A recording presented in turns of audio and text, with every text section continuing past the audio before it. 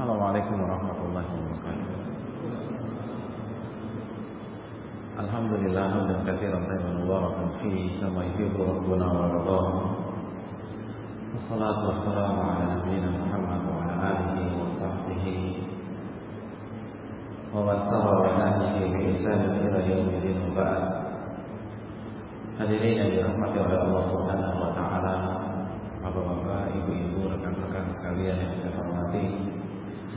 Tidak ada kata yang pantas untuk kita ucapkan di malam hari ini kecuali kata yang kita rangkai untuk bersyukur kepada Allah Jalla wa Ala atas segala nikmat dan karunia yang Allah limpahkan kepada kita.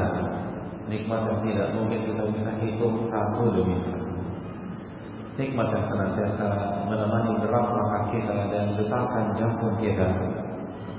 Oleh karena itu Allah Subhanahu wa taala berfirman, wa in ta'uddu nikmatallahi la tuhsuha.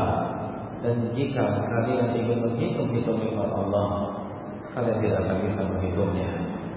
Dan di antara nikmat Allah yang harus kita syukuri adalah kebersamaan kita pada malam hari ini dalam rangka beribadah, dalam rangka bertakarruf, mendekatkan diri kita kepada Allah Subhanahu wa taala dengan ibadah yang mulia, dengan ibadah yang istimewa, dengan ibadah yang bernama menuntut ilmu agama, ibadah yang dibanggakan oleh Allah Subhanahu wa taala, ibadah yang mengundang malaikat untuk menaungi kita, ibadah yang akan memberikan ketenangan, yang akan memberikan sakinah, yang akan memberikan kebahagiaan hidup di dunia maupun di akhirat. Oleh karena itu bersyukurlah kepada Allah Jalla wa Ala yang telah memberikan kita kesempatan untuk bersua pada malam hari ini. Hadirin yang dirahmati oleh Allah Subhanahu wa taala, selanjutnya salawat dan salam tidak lupa kita aturkan kepada qudwah kita, uswah hasanah kita, Rasulullah sallallahu alaihi wasallam serta para keluarga beliau, para sahabat-sahabat beliau dan orang-orang yang istiqomah berjalan di bawah sunnah beliau sampai hari kiamat kelak. Hadirin yang dirahmati oleh Allah Subhanahu wa taala, sebelum kita memasuki materi kajian kita, saya ingin mengingatkan kepada rekan-rekan sekalian dan bapak dan ibu sekalian bahwa musim ibadah itu belum berakhir. Memang benar 10 Dzulhijjah sudah meninggalkan kehidupan kita. Memang benar bahwa hari-hari tasyrik itu sudah berpamitan dengan kita. Namun musim ibadah itu belum berakhir. Karena Allah berfirman dalam surat At-Taubah ayat 36, Inna iddatash shuhuri 'indallahi 12 syahra fi kitabillah yawma khalaqas samawati wal ardh minha arba'atun hurum. Hadirin sekalian, Allah berfirman yang artinya sesungguhnya jumlah bulan di sisi Allah ada 12 bulan yang Allah tetapkan ketika Allah menciptakan langit dan bumi. Dan di antara 12 bulan tersebut ada 4 bulan yang mulia, ada 4 bulan yang istimewa, ada 4 bulan haram. Apa saja 4 bulan itu? Dzulqa'dah, Dzulhijjah, Al-Muharram, dan bulan Rajab. Apa keistimewaannya? Ibnu Abbas menjelaskan ketika mentafsirkan ayat ini, al-amalu wal ajru a'zam. Amal ibadah yang kita kerjakan pahalanya dilipat gandakan oleh Allah Subhanahu wa taala, dan dosa yang kita lakukan pun dilipat gandakan oleh Allah Subhanahu wa taala. Hadirin, kita masih berada di bulan Dzulhijjah, maka kita masih berada di salah satu bulan haram yang merupakan musim ibadah dan sekaligus warning bagi kita untuk melakukan dosa, karena setiap pahala dilipat gandakan dan setiap dosa pun dilipat gandakan oleh Allah Subhanahu wa taala. Oleh karena itu jangan sampai kita lengah, jangan sampai kita hilang, karena musim ibadah itu belum berakhir. Hadirin yang dirahmati oleh Allah Subhanahu wa taala, kita kembali bersama kajian rutin kita yang berkaitan dengan masalah hati yaitu mencairkan hati yang membeku, dan kita langsung berkiblat kepada dokter hati, pakar hati nomor wahid. Bukan hanya pakar dalam masalah teori, namun sosok ini telah membuktikan bahwa beliaulah yang memiliki hati yang paling bersih, hati yang paling jernih, hati yang paling tulus, hati yang paling ikhlas, hati yang paling zuhud. Sosok yang bernama Muhammad bin Abdullah bin Abdul Muttalib bin Hashim sallallahu alaihi wasallam, Nabi kita, figur kita, uswah hasanah kita, Nabi besar Muhammad sallallahu alaihi wasallam. Hadirin yang dirahmati oleh Allah Subhanahu wa taala, dan pada kesempatan kali ini kita akan memasuki hadis yang kedua dari buku yang kita jadikan referensi, yaitu buku Raqaiq buah pena Al-Ustadz Al-Fadhil Ustadz Abdul Hakim bin Abdul Abdan. Dan hadis yang kedua yang akan meluluhkan hati kita, yang akan mencairkan kebekuan hati kita, adalah hadis Anas dari Nabi sallallahu alaihi wasallam, bahwa Nabi bersabda, Allahumma la aisha illa aishul akhirah fa aslihil ansara wal muhajirah. Nabi sallallahu alaihi wasallam bersabda di suatu ketika, beliau mengatakan, Allahumma, ya Allah, la aisha illa aishul akhirah, tidak ada kehidupan kecuali kehidupan akhir. Fa aslihil ansara wal muhajirah, maka perbaikilah kaum Ansar dan kaum Muhajirin. Jadi Nabi kita mengatakan tidak ada kehidupan kecuali kehidupan akhirat. Ini Nabi yang bersabda, orang yang paling mengerti dunia, orang yang mendapatkan wahyu. Beliau mengatakan tidak ada kehidupan kecuali kehidupan akhirat. Dan ternyata hadirin sekalian, lebih dari satu kali dan lebih dari satu momen Nabi menyatakan demikian. Dalam hadis yang lain, hadis yang dibawakan oleh Sahal bin Sa'id As-Sa'idi. Jadi Sahal sempat sharing testimoni dengan kita saat beliau pernah bersama Nabi SAW.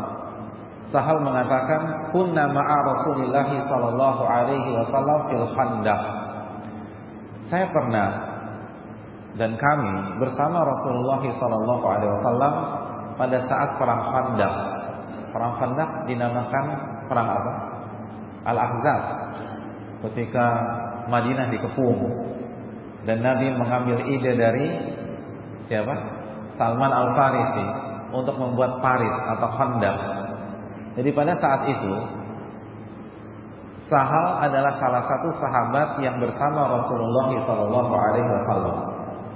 Mereka sedang membuat parit yang akhirnya melegenda dan menjadi buah bibir dan salah satu strategi terbaik dalam pertahanan sepanjang sejarah sampai detik ini. Wa huwa yahfiru wa nahnu nanqulu turaba. Hadirin yang dirahmati oleh Allah SWT, apa kata Sahal? Sahal mengatakan, pada saat itu Nabi kita SAW ikut menggali tanah. Allahu Akbar. Seorang Nabi, seorang pemimpin, seorang pembesar, seorang tokoh nomor satu, itu turun langsung ke lapangan. Gak bosi hadirin, gak asal merintah sana, merintah sini, nuntut sana, nuntut sini, ngawasin sana, ngawasin sini. Dan ini bukan pencitraan hadirin sekalian, karena gak perlu pencitraan pada saat gak ada pemilu, gak ada pilkada, gak ada pemilihan MPR, gak ada MK. Ini benar-benar ketulusan Nabi SAW. Beliau turun langsung dan beliau menggali parit pada saat itu bersama para sahabat. Ya Allah. Makanya gak heran kenapa sahabat rela mati untuk beliau. Wong sosoknya aja begini. Bukannya nongkrong, bukannya kipas-kipas, bukannya di tenda yang full AC. Enggak, beliau turun langsung, kata Sahal. Jadi beliau ikut nyangkul, ikut gali. Wa nahnu nadkhulu turaba. Adapun kami, kata Sahal, kami bagian yang membawa tanah hasil galian beliau. Jadi Nabi yang gali bersama sebagian sahabat. Nah, Sahal waktu itu sebagai tim yang membawa tanah tersebut. Hadirin yang dirahmati oleh Allah Subhanahu wa taala. Wa yamurru bina. Nah, di samping beliau ikut menggali, di tengah-tengah galian tersebut beliau sempatkan waktu untuk meninjau pos-pos lain dan kegiatan atau pekerjaan-pekerjaan sahabatnya yang lain. Jadi beliau sallallahu alaihi wasallam pun juga ngitar. Beliau mengecek, beliau menyapa. Jadi di samping ikut kerja, beliau pun mengawasi dan mengitari para sahabat beliau yang sedang berkutat dengan pengerjaan paritnya. Hadirin yang dirahmati oleh Allah Subhanahu wa taala. Sambil beliau melewati para sahabat, kata Sa'ad atau kata Sahal bin Sa'ad As-Sa'idi, beliau sempat memberikan nasihat kepada kita. Apa kata beliau?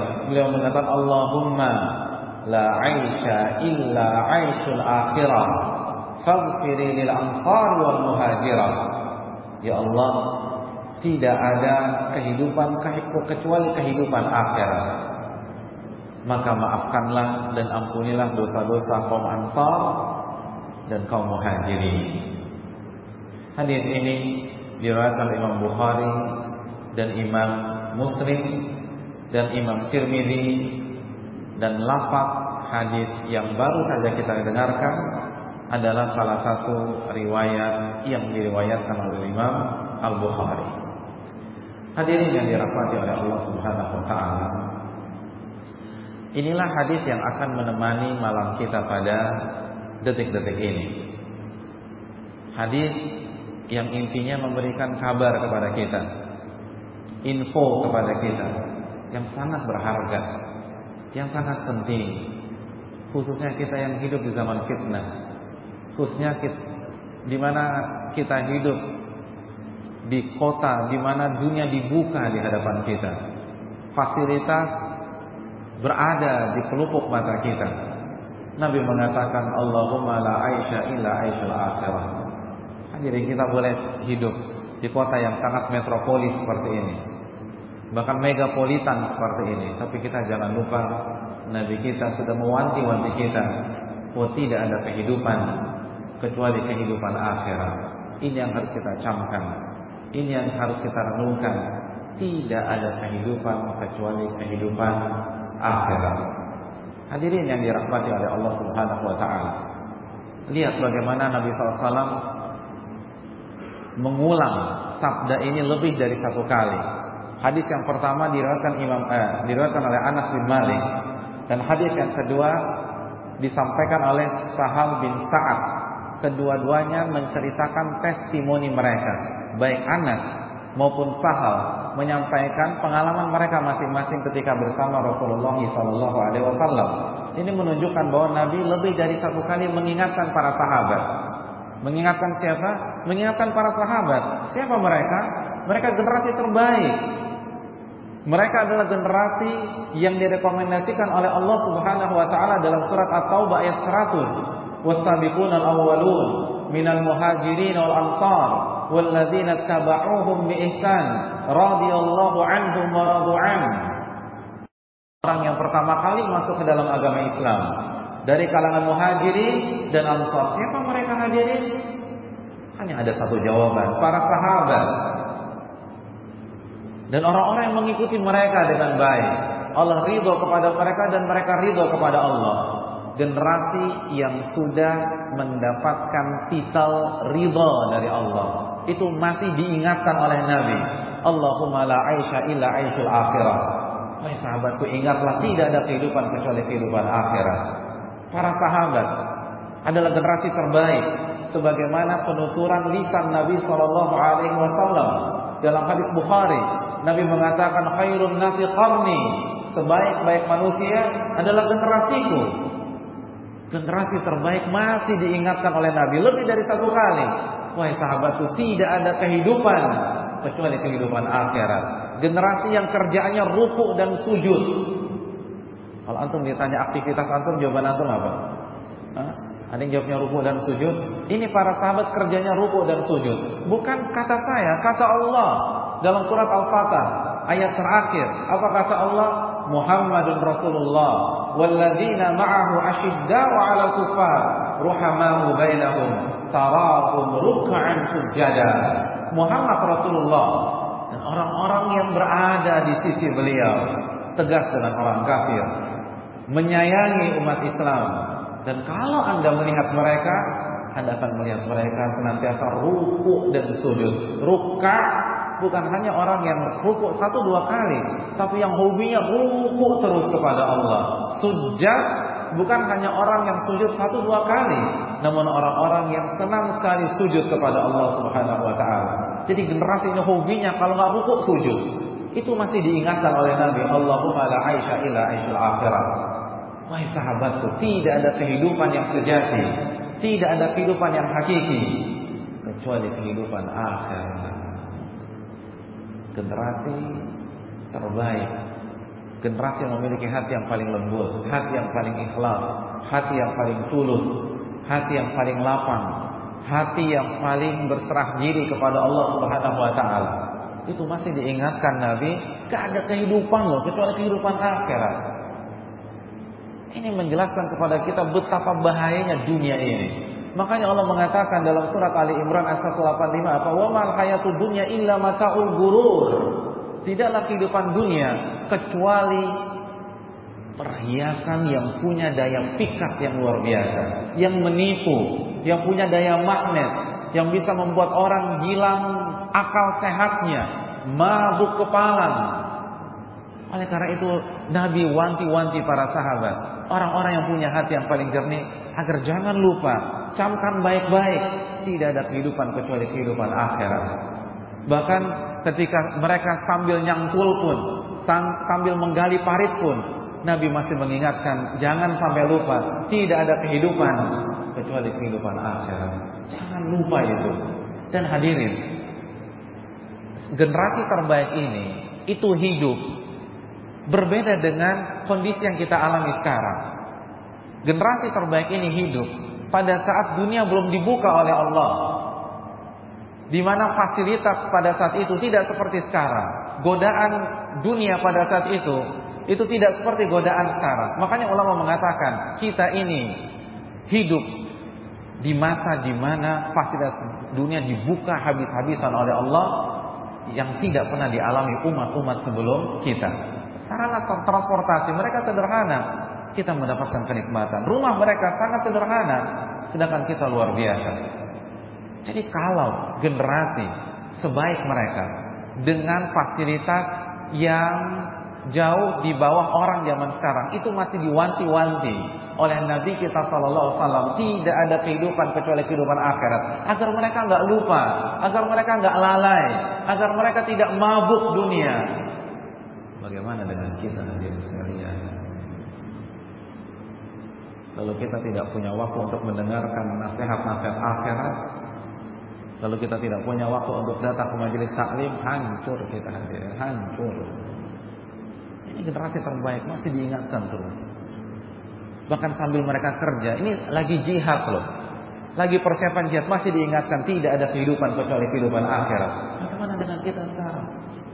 Gimana dengan kita yang kerja di pusat Jakarta, yang semua ditawarkan di sini, mau apa aja ada, mau maksiat yang paling gila ada di Jakarta, lalu kita lupa beribadah kepada Allah Subhanahu wa taala,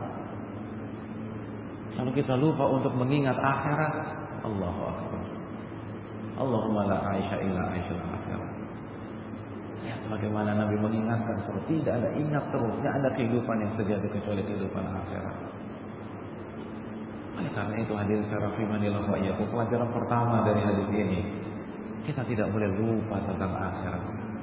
Kita harus datangi majelis-majelis yang mengingatkan kita kepada akhirat. menyerahkan kita kepada kematian, bukan untuk menghantui kita. Namun majelis ini mengingatkan kita sebelum terlambat, hadirin. Sebelum kedua paha kita meregang dan menegang. Wal taqfatis saqu bis-saq. Ketika kedua paha itu menegang karena ia tahu dia akan meninggalkan dunia yang fana ini.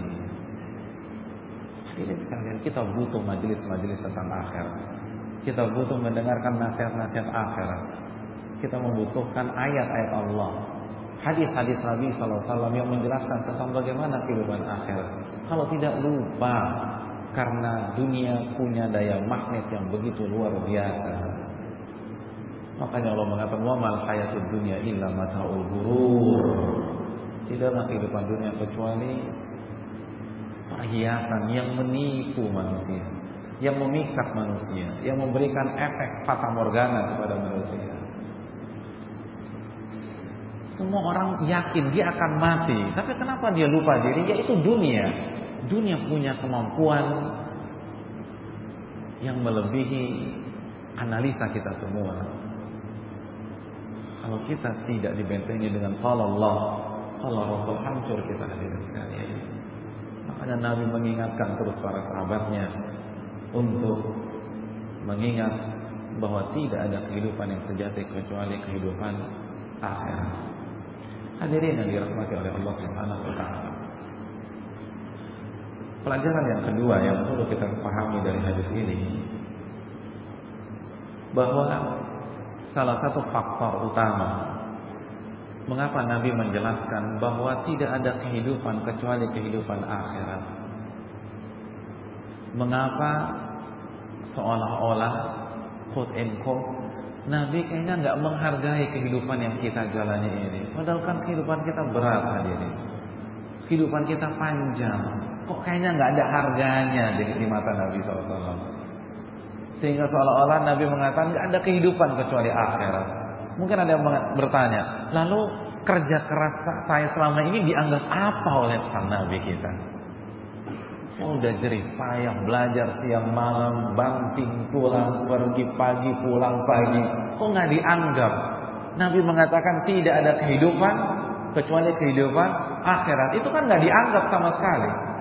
Jadi dunia dikerdilkan, bahkan ditiadakan sama sekali dalam hadis ini. Kenapa demikian? Hadirin yang dirahmati oleh Allah Subhanahu wa taala. Nabi sallallahu alaihi wasallam bukan menihilkan dunia, bukan mengecam dunia secara mutlak, bukan mengkerdilkan apa yang sudah kita lakukan selama ini. Tidak. Nabi kita kan orang terbaik di dunia, orang yang paling menghargai manusia, orang yang paling memiliki rasa empati. Namun kenapa beliau sampai mengatakan tidak ada kehidupan kecuali kehidupan akhirat? Karena durasinya memang gak bisa dibandingkan, hadirin. Makanya Allah Subhanahu wa taala sampai berfirman dalam surat Al-Mu'minun ayat 114. Apa kata Allah? Qala illa bihtum illa qalila law annakum kuntum ta'lamun. Illa bihtum illa qalila. Kalian tinggal di dunia itu tidaklah kecuali sebentar, gak lama.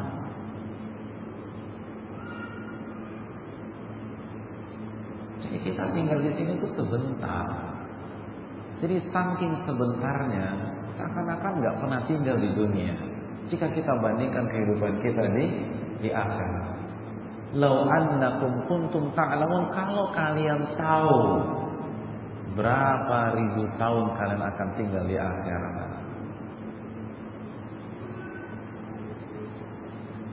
Hadirin yang dirahmati oleh Allah Subhanahu wa taala. Satu hari di akhirat itu seperti 50.000 tahun di dunia. Seperti 50.000 tahun di dunia. Coba kita hitung bersama-sama. Berarti kira-kira kehidupan kita dunia kalau pakai kacamata akhirat hanya berapa lama, hadirin? Jadi satu hari di akhirat itu 50.000 tahun di dunia. Berarti 50.000 tahun di dunia sama dengan 24 jam di akhirat. Berarti 1 tahun di dunia 24 per 50.000. Berarti berapa? 0,00048 akhirat. Jika umur kita 60 tahun, ini jika loh, bisa kurang loh.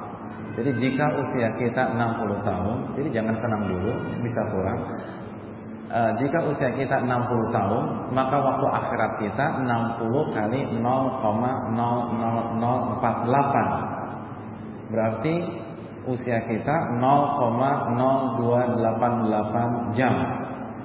Lalu 0,0288 kali 60 menit. Berarti berapa? 1 menit 43 detik kurang lebih. Itulah durasi hidup kita di dunia jika dibandingkan dengan akhirat.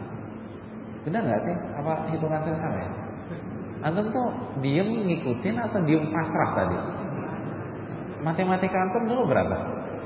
Kan pinter-pinter dari penampilannya sih meyakinkan. Saya nggak tahu kalau dalamnya gimana ya. Iya kan? Jadi durasinya itu hanya nggak sampai 2 menit. Nggak sampai 2 menit loh. Saya tanya nih, antum kalau dikasih tiket terusan masuk Dufan, tapi cuma dikasih waktu 2 menit, antum bisa nikmatin wahana apa? Gak ada, itu baru ngantri udah diusir lagi sama apa-apa. Gak dapat apa-apa. Jadi masuk Dufan 2 menit seakan-akan gak masuk Dufan sama sekali. Nah begitu hidup 2 menit dapat apa hadirin? Jadi inilah durasi hidup kita kalau pakai standar akhirat. Kita hidup hanya 1,43 detik. Apa yang mau dibanggakan dari 1 menit 43 detik? Popularitas kita. Antum bangga jadi orang terkenal selama 1 menit? Gak ada apa-apa. Kecerdasan kita, buat apa cerdas cuma 2 menit? Gak ada untungnya. Antum dapat uang 100 miliar tapi hanya 2 menit. Siapa yang bangga? Coba angkat tangan. Diketahui orang. Oh, lebay banget loh di orang punya duit 100 miliar 2 menit aja bangga. Apa yang dibanggakan? Punya 100 M tapi cuma 2 menit. Apa yang mau dibanggakan? Punya ketampanan dan kecantikan tapi 2 menit. Habis itu muka kita dibakar. Ada yang bangga? Itu durasinya. Makanya Nabi Muhammad la aisha illa aisyul akhirat, tidak ada kehidupan kecuali kehidupan akhirat. Karena kalau kita bandingkan pakai mati-mati kita, itu angkanya enggak sampai 2 menit kita hidup. Lalu apa yang mau dibanggakan? Apa yang mau dipamerkan? Jabatan kita, orang tua kita, keluarga kita, darah biru kita, popularitas kita, masa kita, penggemar kita, jamaah kita. Apa kita bangun? Kalau cuma 2 menit, apa nikmatnya? Punya hal itu hanya dalam 2 menit. Subhanallah. 2 menit. Itu waktu kita. Jika kita bandingkan dengan akhirat 1 hari 50.000 tahun. Coba kita pikir, fa'tabiru ya ulil albab. Gunakan teori matematika kita selama ini. Jangan ilmu matematika itu kita hanya gunakan untuk dunia terus. Gunakan untuk akhirat. Apa yang kita cari? Itu kalau kita dapatkan dengan cara yang halal, itu masih norak. Kalau bahasa kita lebay gitu ya. Kalau masih bangga juga. Cuman 2 menit. Gimana kalau kita dapatkan dengan cara yang haram? Bodoh banget ya. Anda rela korupsi untuk 2 menit? Anda rela makan riba cuma untuk 2 menit? Anda rela nipu orang hanya untuk hidup 2 menit? La aisha illa aisyul akhirah. Tidak ada kehidupan kecuali kehidupan akhirat. Anda rela nyogok orang hanya untuk 2 menit? 2 menit, 2 menit. Kan lebih dari 2 menit. Kita korbankan akhirat kita. Subhanallah. Hadirin yang dirahmati, coba kita renungkan. Itu hakikat dunia. Tapi syaitan kan cerdas. Syaitan buat fata morgana, seakan-akan kita hidup kekal selama-lamanya. Hadirin yang dirahmati, hanya 2 menit. Coba kita renungkan.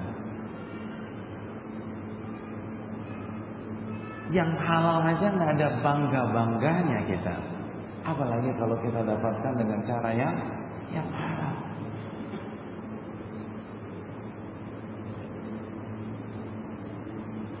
Hadirin yang dirahmati oleh Allah Subhanahu wa taala.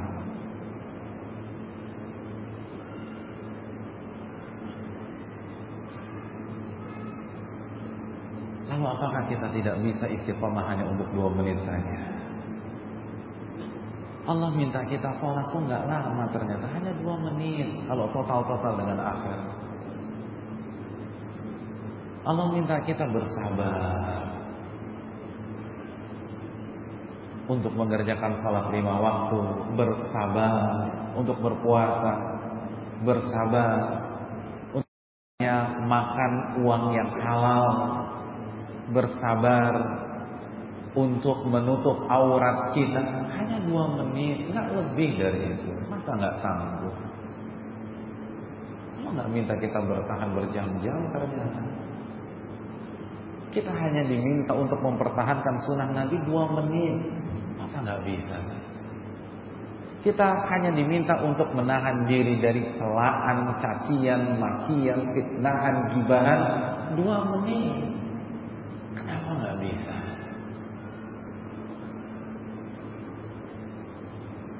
Dengan penampilan yang islami, kita hanya diminta untuk sabar, ditolak sana, ditolak sini 2 menit. Cuma 2 menit loh. Jika kita pakai waktu akhirat, gak lama. Kalau kita mampu bertahan selama 2 menit itu, kita akan masuk ke dalam surga khalidina fiha abada. Kekal selama-lamanya. Itu belum cukup. Kenapa kita jual? Hadirin, orang yang bermaksiat, orang yang fasik, orang yang makan harta haram, orang yang tidak sholat, orang yang tenggelam dengan dunia, ya Allah, yang dia pertaruhkan gak seimbang, hadirin. Yang dia pertaruhkan gak seimbang. Yang dia pertaruhkan kehidupan yang kekal selama-lamanya. Jangan kita terpukau dengan syaitan. Karena itu syaitan. 2 menit. Jangan mendramatisir masalah. Jangan hiperbolis. Kita hanya diminta bertahan selama 2 menit. Dan kita pasti mampu. Pasti. Cuma jadi masalah mau apa tidak untuk bertahan. 1 hari lamanya 50.000 tahun. Sanggupkah kita menahan derita di sana? Na'udzubillah. Itu belum kalau kita hitung alam kuburnya. Nabi hidup di alam dunia berapa tahun? 63 tahun. Nabi hidup di alam kubur sampai hari ini berapa tahun? 1425 tahun. Kita jual ribuan tahun hanya dalam 60-an tahun. Rugi kita akhirnya sekalian. Jangan kita korbankan. Kita hanya sebentar. Tapi syaitan sekali lagi membuat angan-angan kita tinggi melayang. Sama persis pada saat syaitan menggoda bapak kita semua. Goda siapa? Nabi Adam. Dalam surat Toha, Ayat 120. Apa kata syaitan? Fawaswasa ilaihi syaitan. Maka syaitan pun mulai menggoda Nabi Adam. Qala ya Adam. Lalu syaitan berkata kepada Nabi Adam, wahai Adam, hal adulluka ala syajaratil khuldi wa mulkin la yabla. Maukah aku beritahu sebuah pohon keabadian dan kerajaan yang tidak akan punah sama sekali, yang akan kekal. Tapi itu omong kosong. Itu omong kosong. Buktinya ketika Nabi Adam makan buah tersebut, apa yang terjadi? Turun beliau di dunia. Omong kosong. Dan lagu lama itu kembali syaitan putar untuk kita. Nah, hidup itu masih lama. Masih ada 10 tahun lagi untuk menikmati hidup. Omong kosong. Itu lagu lama yang diputar lagi, diputar lagi. Dan kita tertipu lagi dan tertipu lagi. Hadirin yang dirahmati Allah Subhanahu wa taala. Tapi Nabi menyadarkan kita, Allahumma la aisha illa aishul akhirah. Hai sahabatku, tidak ada kehidupan kecuali kehidupan akhirat. Ini yang harus membuat mata kita terbangun dari tidur lelap, dari mimpi-mimpi semu, mimpi-mimpi kosong syaitan. Hadirin, gak lama, hanya 2 menit. Hanya 2 menit saja kita diminta bertahan oleh Allah Subhanahu wa taala. Masa kita gak bisa? Bisa. Dan hadirin yang dirahmati oleh Allah, fasilitas yang ditawarkan selama 2 menit itu pun semu. Jadi udah 2 menit, fasilitas yang ditawarkan di dunia ini pun semu. Bahkan rasa manisnya itu cepat sekali menghilang. Bahkan sebelum fasilitas itu hilang dari hadapan kita, itu rasanya udah hilang duluan. Jadi rasa nikmat dunia itu sudah hilang, padahal bendanya masih ada di hadapan kita. Padahal fasilitas itu masih ada di hadapan pelupuk mata kita, tapi hilang. Dan itulah dunia. Itulah dunia. Saya ingin tanya kepada hadirin sekalian yang dirahmati oleh Allah.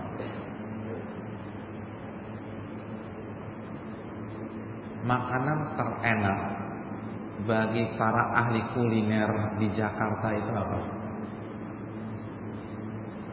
Hah? Makanan terenak apa? Bahkan di dalam dunia pengajian ada istilah baru katanya, Abu Kuliner. Siapa yang julukannya Abu Kuliner? Karena kerjanya kuliner terus setiap hari. Abu Kuliner dan Umi Kuliner. Nah, apa makanan terenak di Jakarta? Nah, ini nyebut restoran boleh kan di sini? Bukan promosi loh ini. Nah, apa makanan terenak? Nggak ada. Apa? Rendang. Rendang terenak di Jakarta. Masih khilaf kalau rendang ada. Belum ijma. Saya minta yang ijma. Yang ijma apa? Steak. Steak yang paling enak di Jakarta mana sih? Enggak, gua biasa. Yang paling enak. Oke, kita nggak sebut restoran lah. Kita sebut jenisnya Wagyu. Wagyu paling enak. Wagyu paling mahal. Pakat ya, Wagyu paling mahal sekarang. Saya ingin tanya, kalau jamaah makan Wagyu, rasa nikmat di suapan pertama dengan suapan ke-40 sama atau beda? Suapan pertama dengan suapan ke-40. Ini dari restoran yang sama, kokinya sama. Suapan pertama dengan suapan ke-40 itu sama atau beda nikmatnya? Ada yang bilang sama? Itu luar biasa dia bilang. Itu ada naga di ususnya tuh. Beda. Mana yang lebih nikmat? Sopan pertama. Terus apa yang terjadi? Sopan kedua masih nikmat. Sopan ketiga mungkin kualitas masih sama. Mulai sopan kelima mulai berkurang sedikit. Berkurang mungkin 2%. Lalu masuk ke sopan ke-11 berkurang 30%. Masuk ke sopan 30-an berkurang 40%. Terus demikian. Lalu ketika kita disodorkan hot plate wagyu yang ketiga, kira-kira kita tetap makan atau nolak? Nolak. Aduh, ini wagyu loh. Ini 500.000 loh. Enggak, saya nggak bisa lagi. Ya Allah, ternyata sesemu itu dunia loh. Jadi makanannya masih ada depan kita, tapi hilang sudah kenikmatan. Itu dunia. Dunia itu tuh, itu ilustrasi dunia yang paling jelas. Fasilitasnya masih ada di depan kita, tapi kita udah nggak merasa nikmatnya lagi. Jadi nggak usah nunggu hilang, ada aja udah nggak nikmat. Lalu kita mau jadikan sebuah barang untuk menggadai akhirat kita, Allahu Akbar. Mana logika matematika kita hadirin? Yang seperti itu kita mau jadikan andalan kita untuk menjual akhirat. Kita prioritaskan untuk akhirat. Kita kalahkan sehingga kita tidak dapat buah-buahan di surga, makanan di surga yang gak pernah hilang cita rasanya. Itu makanan terenak. Suapan pertama sama suapan ke-20 aja udah jelas beda. Yakin beda, nggak ada yang mengatakan sama, beda. Dan hot plate kedua dikasih, udah nggak ada enak-enaknya lagi, ya nggak? Ada yang masih bisa menikmati hot plate wagyu yang ketiga? Coba angkat tangan.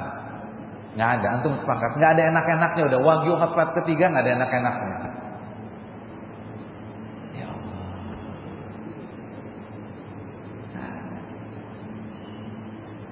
Itu dunia. Coba jadi kita nggak perlu pakai perumpamaan yang ribet-ribet deh mengenal dunia. Itu aja deh. Antum penggemar gado-gado,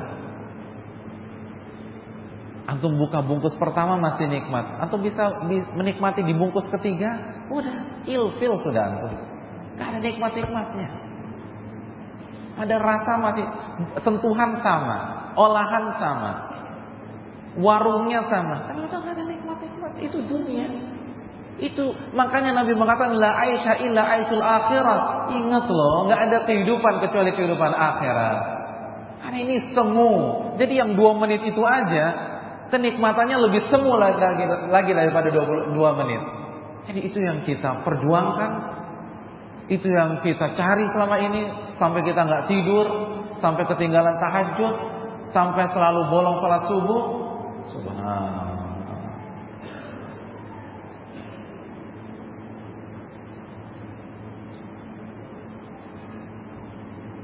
Ini yang perlu kita camkan.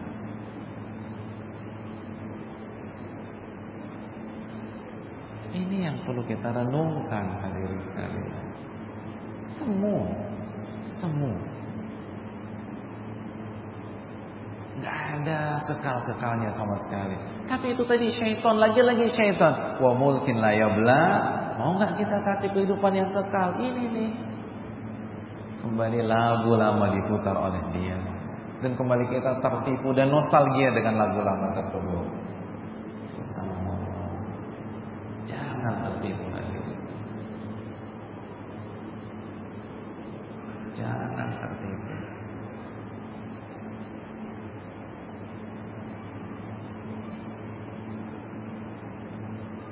Betapa banyak orang kaya, dia punya mobil mewah yang harganya di atas 3M.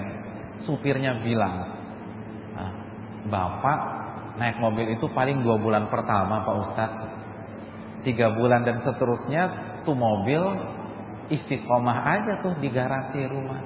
Ini gak dipakai lagi, udah cuma 2 bulan pertama. Jadi senangnya 2 bulan pertama, setelah itu biasa aja. Dunia, itu dunia. Begitu. Jadi mobilnya masih ada, tapi kenikmatannya udah hilang. Itukah yang kita perjuangkan selama ini? Allahu Akbar. Kemana akal sehat kita hari ini?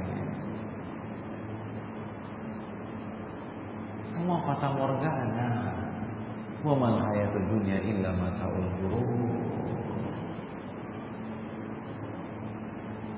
Jangan tertipu dengan apa yang kita lihat. Jangan terlalu percaya dengan apa yang kita pandang. Percaya dengan apa yang kita dengar dari qala Allah dan qala Rasul. Kita harus lebih menggunakan pendengaran kita sekarang hadirin. Ketika telinga kita disapa dengan firman-firman Allah dan hadis Nabi sallallahu alaihi wasallam. Karena kalau kita gunakan penglihatan kita, apalagi kita berada di jantungnya Jakarta, kita berada di Senopati, di dekat sini segitiga emas, kan begitu. Hancur kita, hancur. Karena itu dunia. Ini yang perlu kita camkan. Ini yang perlu kita renungkan. Dunia hanya menawarkan hal yang semu. Dan itu bukan kehidupan. Itu sandiwara. Kehidupan yang sejati ada pada akhirat.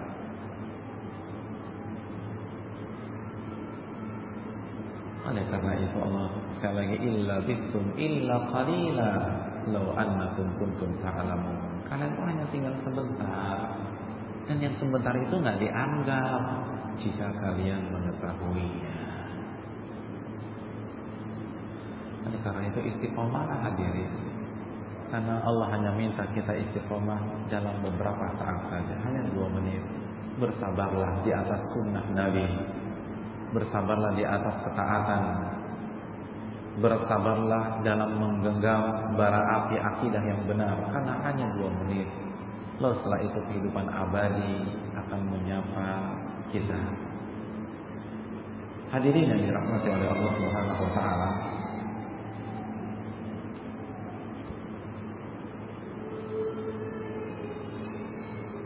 Pelajaran yang berikutnya dari hadis ini, khususnya hadis Sahal bin Sa'ad As-Sa'idi. Hadis ini menjelaskan betapa indahnya akhlak Rasulullah SAW. Setidaknya ada 3 akhlak yang bisa kita petik dari hadis ini. Yang pertama, bagaimana Nabi turut membantu para sahabatnya, bahu-membahu dengan para sahabatnya, turun langsung, tidak hanya memantau, tidak hanya melihat, tidak hanya memonitor, tapi beliau ikut mencangkul bersama para sahabatnya. Ini jelas ketawaduan. Ini jelas akhlak yang mulia. Ini jelas sebuah pemandangan yang sangat langka pada saat ini. Ini yang perlu.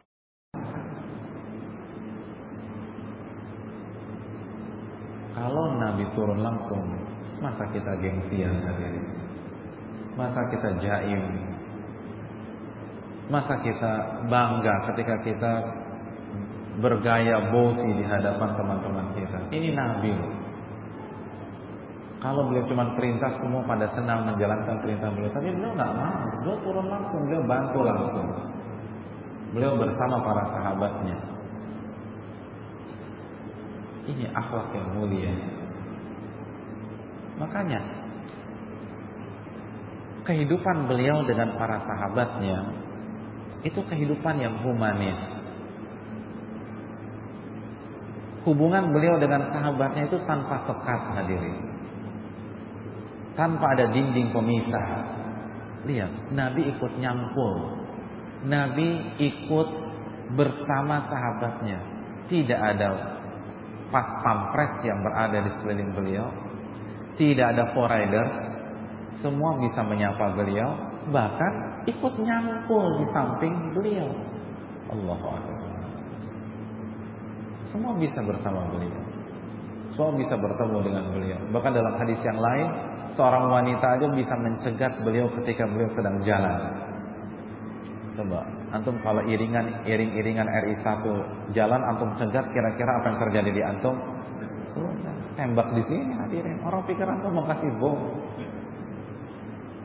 tapi Nabi tidak. Semua bisa.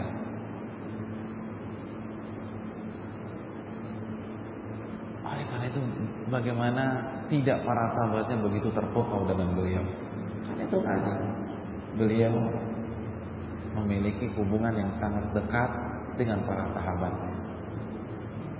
Oleh karena itu, hubungan yang terbaik bukan hanya hubungan sebatas di majelis taklim saja, tetapi di luar majelis tersebut. Itu yang harus kita bangun. Itu yang harus kita galang.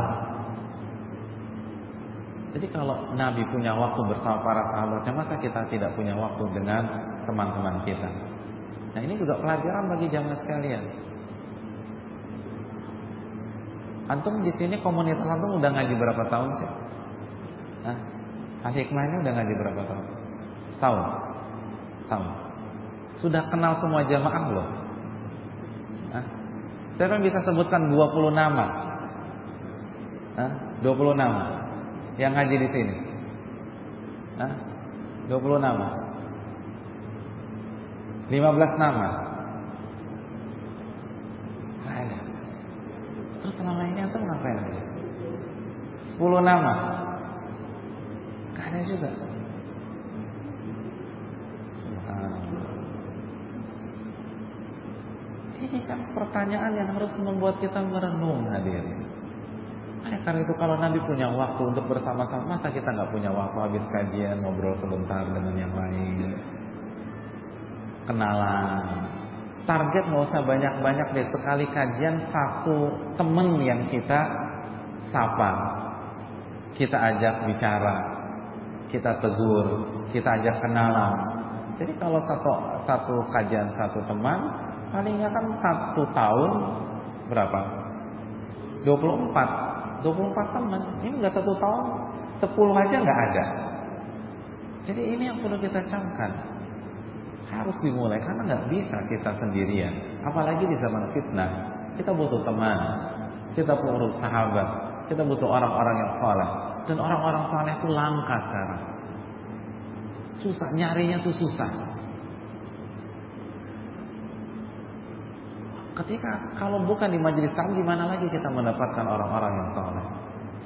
Kalau Nabi punya waktu untuk berinteraksi, untuk melihat, untuk bercengkrama, masa kita nggak punya waktu?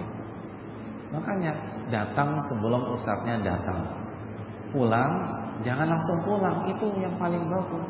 Jangan datang setelah ustadznya datang, pulang sebelum ustadznya selesai. Ini nggak pinter-pinter begini nih. Ini yang perlu kita camkan. Jadi kenalan dulu lah, 5 menit lah kita kenalan, ya. Biar tercipta. Dan sekali lagi, khususnya di zaman fitnah seperti ini, kita butuh komunitas, kita butuh sahabat. Nabi Musa saja kata Allah, sanashuddu abudaka bi akhi, kami akan tolong engkau melalui sahabatmu dan saudaramu Harun. Itu Nabi Musa, Allah tolong melalui saudaranya. Lalu kita bisa sendirian? Nggak mungkin kita bisa sendirian. Jadi lihat bagaimana Nabi SAW berinteraksi, bergaul bareng, kerja bakti bareng dengan sahabatnya. Nah, ini juga harus kita terapkan. Baru setelah kita ramah, kita mulai dari teman-teman kajian, baru setelah itu bisa kita ramah dengan masyarakat. Gimana mau ramah dengan masyarakat? Yang satu akidah aja nggak ramah, yang satu sunnah aja nggak ramah, gimana mau ramah dengan orang lain? Susah. Jadi sekali lagi, Nabi punya waktu untuk beramah tamah, bercengkrama, berbicara, berdialog, berdiskusi. Tentu saja proporsional sesuai dengan aktivitas kita, tapi luangkan waktulah. Dan mulai dari majelis kita, mulai dari kajian kita sebelum yang lain. Bangun sebuah komunitas yang dibangun di atas cinta karena Allah dan benci karena Allah Subhanahu wa taala. Ini hal penting hadirin yang dirahmati oleh Allah. Dan kita butuh teman untuk bisa tegar di tengah-tengah badai fitnah seperti ini. Apa kata Nabi? Fa innamadz dzi'bu ya'kulu minal ghanamil khashyah kama qala. Sesungguhnya yang dimakan serigala itu domba yang menyendiri dari gerombolannya. Maksud serigala di sini apa? Syaitan. Domba di sini manusia. Jadi sesungguhnya yang diincar sama syaitan dan bisa dihabisi oleh syaitan itu yang sendirian. Jadi jangan suka hidup sendirian. Apalagi kita berjalan di atas sunnah Nabi SAW. Bergaulah. Tapi ingat, cari sahabat-sahabat yang baik, yang tulus, yang ikhlas. Karena dengar-dengar di kajiannya ada oknum juga. Tapi katanya, semoga salah. Nah, ini hati-hati. Pokoknya cari yang bertakwa kepada Allah Subhanahu wa taala. Kalau Nabi saja masih punya waktu bergaul, masa kita sok sibuk? Ini Nabi loh. Nabi. Siapa yang mengklaim lebih sibuk dari Nabi? Nabi kepala negara, Menteri Keuangan, Panglima Perang, seorang dai, istri 9, itu masih bisa bergaul dengan sahabat. Istri antum berapa? Loh, kok ketawa ditanya? Istri masih 1 nggak punya waktu untuk bergaul, gimana? Berarti antum nggak ada bakat semua. Hadirin yang dirahmati oleh Allah Subhanahu wa taala, ini yang perlu kita camkan. Itu akhlak yang pertama. Begitu juga ibu-ibu yang di belakang. Nggak usah ditolak, Pak. Yang jelas ada di belakang, ada yang di depan nggak ada, tenang aja. Itu bergaul. Ini kadang-kadang kita dapat masuk, bukan kadang-kadang ya, soalnya kadang, lalu kadang lagi, kadang. Jadi sering kita dapat masukan sebagian ibu-ibu yang hijabnya sudah bagus, yang sudah benar-benar syar'i itu nggak mau gabung sama yang belum sempurna atau yang belum menutup aurat. Ini keliru. Justru orang yang ingin taubat tuh disambut, didekati, diajak, dirangkul, bukan dijauhi. Ini hal yang keliru. Jadi nggak boleh terjadi di majelis ini. Justru kita harus sambut dengan baik, senyum, rangkul dan lain sebagainya. Inilah sunnah Nabi Shallallahu Alaihi Wasallam. Jadi jangan sampai kita hanya bergaul dengan yang kita kenal saja. Itu akhlak yang pertama. Akhlak yang kedua, Nabi di sela-sela kesibukan beliau, di sela-sela beliau macul dan nyangkul dalam hadis sahal, beliau masih mengingatkan atau memperingati para sahabatnya. Beliau masih memberikan nasihat kepada para sahabatnya. Beliau masih memberikan tausiah kepada para sahabatnya. Beliau masih memberikan pesan kepada para sahabatnya. Apa pesan tersebut? Allahumma la aisha illa aishul akhirah. Tidak ada kehidupan kecuali kehidupan akhirat. Jadi sahabat yang baik adalah sahabat yang mengingatkan kita kepada akhirat. Sahabat yang baik adalah sahabat yang mengingatkan kita kepada kematian. Sahabat yang baik adalah sahabat yang mengingatkan kita kepada kenikmatan surga jika kita bisa bertahan. Sahabat yang baik adalah sahabat yang mengingatkan kita tentang panasnya api neraka sehingga kita takut untuk bermaksiat kepada Allah. Cari sahabat yang seperti itu hadirin sekalian. Itu sahabat yang baik, bukan yang hanya makan-makan, yang hanya kopdar sini, kopdar sana, nongkrong sini, nongkrong sana, kongko sini. Itu bukan sahabat yang baik. Sahabat yang baik sebagaimana yang dilakukan oleh Nabi. Beliau mengingatkan tentang kehidupan akhirat. Itu sahabat yang sejati. Sahabat yang tidak ingin kita diazab di dalam api neraka. Bukan yang mencari teman untuk diazab di dalam api neraka. Makanya kata Utsman apa? Waddatiz zaniyatu an takuna nisa'uz zawani. Wanita pezina itu berharap seluruh wanita berzina semua. Kenapa? Biar ada teman gitu loh. Biar ada teman. Jadi dia bukan baik, dia mau cari teman biar diadabnya bareng. Iya kan? Karena itu tadi, seluruh pelaku pelanggaran dan kemaksiatan senang kalau ada temennya. Iya enggak? Coba antum dulu, waktu terlambat hari Senin pas upacara, begitu terlambat nggak boleh masuk lagi di gerbang. Apa yang antum rasakan? Antum akan galau. Tapi begitu teman antum terlambat juga, alhamdulillah ada satu orang. Lalu 2 orang datang, alhamdulillah. 3, 4, 10, senang. Ketawa-ketawa tuh, nggak merasa bersalah. Ya begitu karakter pelaku kemaksiatan dari dulu sampai sekarang tuh begitu. Nah, jangan cari yang seperti itu, antum diperalat sama mereka. Mereka mau cari teman aja biar dipanggangnya bareng, biar dipotong-potongnya bareng, biar dimutilasinya di neraka bareng. Makanya nggak pernah ingatkan sholat, nggak pernah mengingatkan mati, tidak pernah mengingatkan tentang ibadah, karena biar bareng-bareng diadab. Iya kan? Dulu waktu sekolah, waktu kita pengen cabut sendirian atau ngajak teman? Wah, ini pertanyaan jebakan. Kalau ajak teman berarti pengalaman, kan begitu ya? Nggak ada orang cabut sendirian tuh, nggak ada. Ajak teman. Kita cabut ya. Ada film baru nih, subhanallah, kan begitu. Apa sih kalau dulu tuh I like Monday ya? Saya nggak lupa dulu waktu SMA. Hanya hari Senin kabur dari sekolah, subhanallah. Hadirin yang dirahmati oleh Allah Subhanahu wa taala. Itu dari dulu sampai sekarang gitu loh. Makanya Utsman mengatakan, pezina, peminum khamr itu sangat pengen semua itu minum khamr biar bareng-bareng. Iya enggak? Dulu waktu kita dapat lembar jawaban ujian matematik atau kimia, dapat nilai 4. Oh, kita malu. Kita nanya, lu dapat berapa? 4,5. Alhamdulillah. Lu dapat berapa? 3. Mulai senyum. Lu dapat berapa? 2,5. Mulai ketawa. Akhirnya karena setengah kelas dapat nilai 3, akhirnya kita salahin gurunya. Emang gurunya yang nggak bisa ngajar nih, kan gitu ya. Jadi itulah pelaku kemaksiatan. Memang nyari temen gitu loh. Dan akhirnya nyalain orang. Kok antum ketika dibilang 2,5 kok ketawanya puas banget tadi? Pengalaman ya, kimia ya, subhanallah.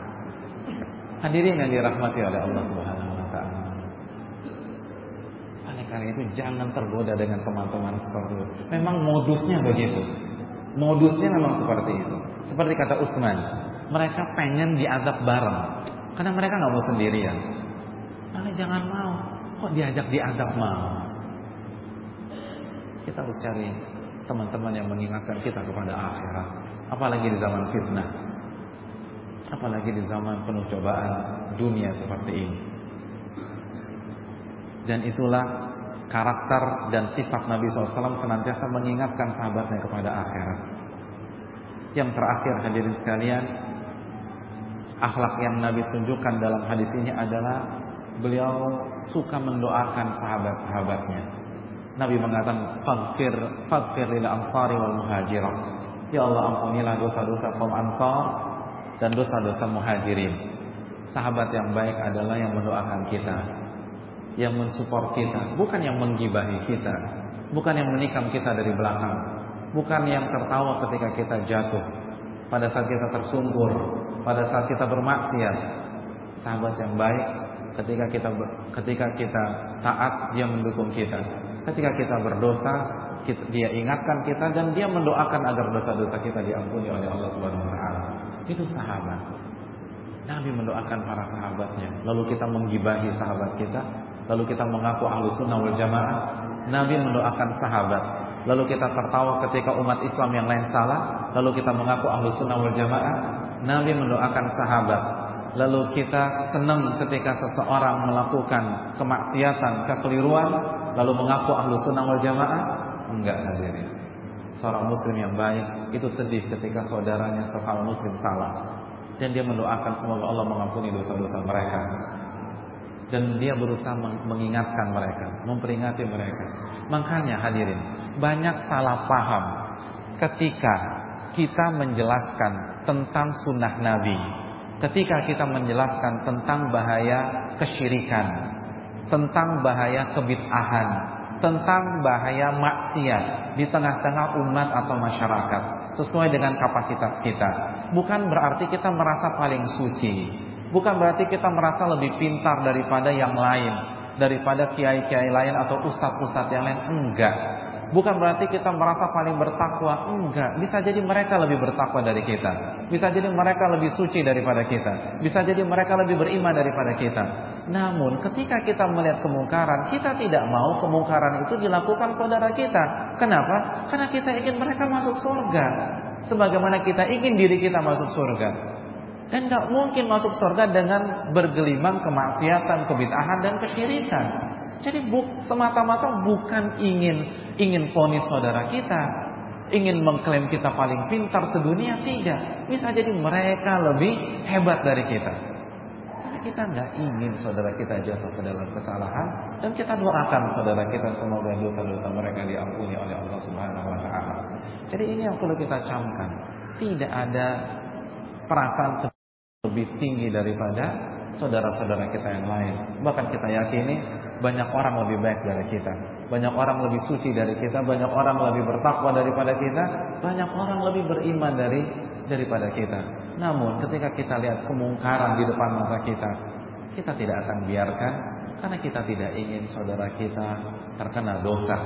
Kita tidak ingin saudara kita ditanya oleh Allah Subhanahu Wa Taala. Itu saja, tidak lebih tidak kurang.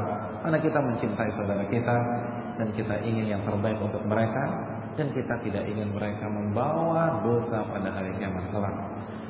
Mungkin ini saja yang bisa disampaikan. Dan terakhir, sebagian para ulama seperti Imam Nawawi menjelaskan bahwa ada beberapa riwayat, dan ini divalidkan oleh sebagian para ulama, bahwa apabila kita terpukau dengan fasilitas dunia, dengan perhiasan dunia, di antara doa yang kita bisa baca adalah Allahumma la aisha illa aishul akhirah. Ya Allah, tidak ada kehidupan kecuali kehidupan akhirat. Doa ini kita baca agar kita ingat kembali, jangan tertipu dengan dunia. Ketika antum masuk ke sebuah rumah yang megah sekali, yang indah sekali, lalu antum ingin punya rumah seperti itu, maka antum mengucapkan Allahumma la aisha illa aishul akhirah. Ya Allah, tidak ada kehidupan kecuali kehidupan akhirat. Ya, nanti giliran kita nanti ada di akhirat. Ketika kita melihat saudara kita menaiki mobil yang sangat canggih, mobil yang sangat mewah, lalu kita punya keinginan untuk punya yang sama, kita baca doa Allahumma la aisha illa aishul akhirah. Ya Allah, tidak ada kehidupan kecuali kehidupan akhirat. Maka ini akan menenteramkan, ini akan menenangkan, karena kita akan teringat dengan akhirat. Ini saja bisa disampaikan, semoga bermanfaat. Kita buka sesi tanya jawab. Wassallallahu wasallam ala nabiyina Muhammad wa ala alihi wa sahbihi ajma'in. Assalamualaikum warahmatullahi wabarakatuh. Terkait dengan hadis yang kita bahas ini, saya mau bertanya tentang perkataan sahabat Rasul yang begitu terkenal, Abdullah bin Amr, yang terasa kontradiktif dengan hadis tersebut. Bekerjalah engkau untuk kepentingan duniamu seakan-akan engkau hidup selama-lamanya, dan beribadahlah seakan-akan engkau akan mati esok. Mohon penjelasannya Ustadz. Syukran. Assalamualaikum warahmatullahi wabarakatuh. Ya, terima kasih jazakallahu khair atas pertanyaannya. Ini adalah statement yang cukup terkenal. I'mal li dunyaka ka'annaka ta'ishu abadan wa'mal li akhiratika ka'annaka tamutu ghadan. Hadirin yang dirahmati oleh Allah Subhanahu Wa Taala, kita tahu ini bukan hadis Nabi, dan sebagian menyandarkannya kepada Nabi SAW, dan ini tidak valid. Namun ini adalah ucapan sebagian para ulama kita. Apakah kontradiksi? Enggak kontradiksi. Kan tadi saya katakan bahwa Nabi tidak mengkerdilkan kehidupan kita. Namun Nabi ingin mengajak kita membandingkan bahwa kalau dibandingkan dengan kehidupan akhirat yang satu hari 50.000 tahun, hidup di dunia kita hanya 2 menit. Maka proporsional yang 2 menit, porsinya 2 menit gitu loh. Jadi jangan yang 2 menit menghabiskan seluruh hidup kita tersebut. Ini yang jadi masalah. Ini yang menjadi masalah. Jadi hadirin yang dirahmati oleh Allah Subhanahu wa taala, sekali lagi, ka'annaka ta'ishu abada, seakan-akan engkau hidup selama-lamanya. Ini kan seakan-akan. Maksudnya apa sih? Maksud hadis itu kan profesional lah Anda ketika bekerja. Tapi bekerja untuk berapa lama? Ya untuk 2 menit gitu loh. Jadi tidak ada kontradiksi. Kita diminta untuk menempatkan akhirat di atas dunia. Silahkan mendapatkan dunia, nggak ada masalah. Jadi sekali lagi, kajian ini bukan untuk membuat kita benci kepada dunia dan meninggalkan dunia semuanya. Tidak. Namun kita hanya ingin mengajak kita berpikir rasional, mengajak kita berpikir logis, bahwa dunia ini tidak ada apa-apanya dibanding akhirat, dan proporsionalah dalam membagi waktu, dan jangan habiskan waktu kita untuk dunia. Dan hadirin yang dirahmati oleh Allah Subhanahu wa taala,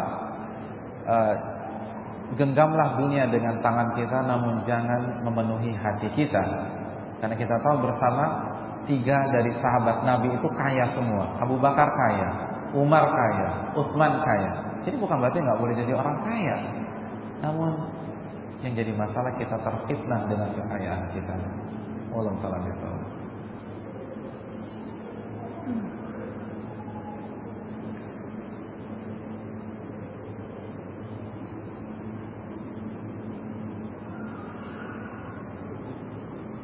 Mau tanya Ustadz, nasihat Ustadz saat di Yufid tentang kenapa manusia saling berkelompok atau berpecah. Pertanyaannya, Ibnu Abbas menjelaskan dengan sahabat siapa atau riwayat selengkapnya. Iya, terima kasih Jazomar. Itu salah satu nasihat singkat saja tentang dialog antara Umar bin Khattab dengan Abdullah bin Abbas yang diriwayatkan oleh Imam siapa? Baihaqi dalam kitabnya Syu'abil Iman.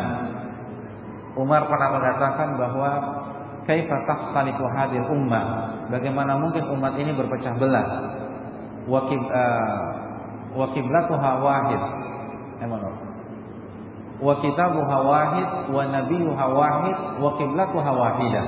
Bagaimana mungkin umat ini berpecah belah sedangkan kitab sucinya satu, nabinya satu, dan kiblatnya satu. Lalu apa kata Ibnu Abbas? Ya Amirul Mukminin, wahai pemimpin umat Islam, inna unzila alaina al-Qur'an faqara'nahu wa 'alimna fima nazal. Wahai Amirul Mukminin, Al-Qur'an diturunkan di tengah-tengah kita, dan kita yang pertama kali membacanya dan kita yang mengetahui maknanya. Kita di sini siapa? Sahabat, karena yang berdialog adalah Umar dan Ibnu Abbas, dan mereka berdua sahabat. Jadi sahabat yang tahu dan sahabat yang pertama kali membaca Al-Qur'an. Wa sayakunu ba'dana aqwam. Lalu setelah era kita selesai akan lahir generasi berikutnya. Yaqra'un al-Qur'an. Mereka membaca Al-Qur'anul Karim. Walakin la ya'rifuna fi manazal. Namun mereka tidak mengetahui apa makna dari ayat-ayat yang mereka baca, sebagaimana yang dipahami para sahabat Nabi SAW. Fayakunu likulli qaumin fihi ra'yun. Maka setiap orang akan mentafsirkan Al-Quran sesuai dengan pemahaman masing-masing. Dan kalau setiap orang sudah mentafsirkan Al-Quran sesuai dengan pemahaman masing-masing, ikhtalafu. Ibnu Abbas mengatakan mereka akan berpecah atau mereka akan berselisih. Fa idza ikhtalafu iktatalu. Kalau mereka sudah berselisih, maka step berikutnya akan terjadi konflik horizontal di tengah-tengah umat. Jadi kalau setiap, contoh kita di ruangan di masjid ini ada berapa orang? Ada berapa orang kira-kira? Misalnya ada 100 orang. Kalau setiap kita diberikan kesempatan untuk mentafsirkan surat Al-Ikhlas, surat Al-Ikhlas aja deh, surat yang paling salah satu surat yang paling mudah, kira-kira akan lahir berapa tafsir? 100. Karena 100 kepala, 100. Jadi ketika setiap orang, setiap umat diberikan kesempatan untuk mentafsirkan Al-Quran dengan pemahamannya, maka akan berpecah, akan berselisih, dan berikutnya akan terjadi konflik horizontal. Dan itu yang terjadi. Hadis ini sekali lagi hadis mauquf, artinya dialog antara seorang sahabat dengan sahabat yang lain, Ibnu Abbas dan Umar bin Khattab, yang dikeluarkan oleh Imam Al-Baihaqi dalam kitabnya Syu'abil Iman. Dan ini adalah dialog yang sangat mahal harganya. Dan salah satu jawaban dari pertanyaan yang sangat mendasar, kok umat Islam berpecah, berselisih, sedangkan referensinya secara umum satu. Mungkin referensinya satu, tapi kalau pemahamannya berbeda, maka ada yang ke kanan dan ada yang ke kiri. Wallahu a'lam.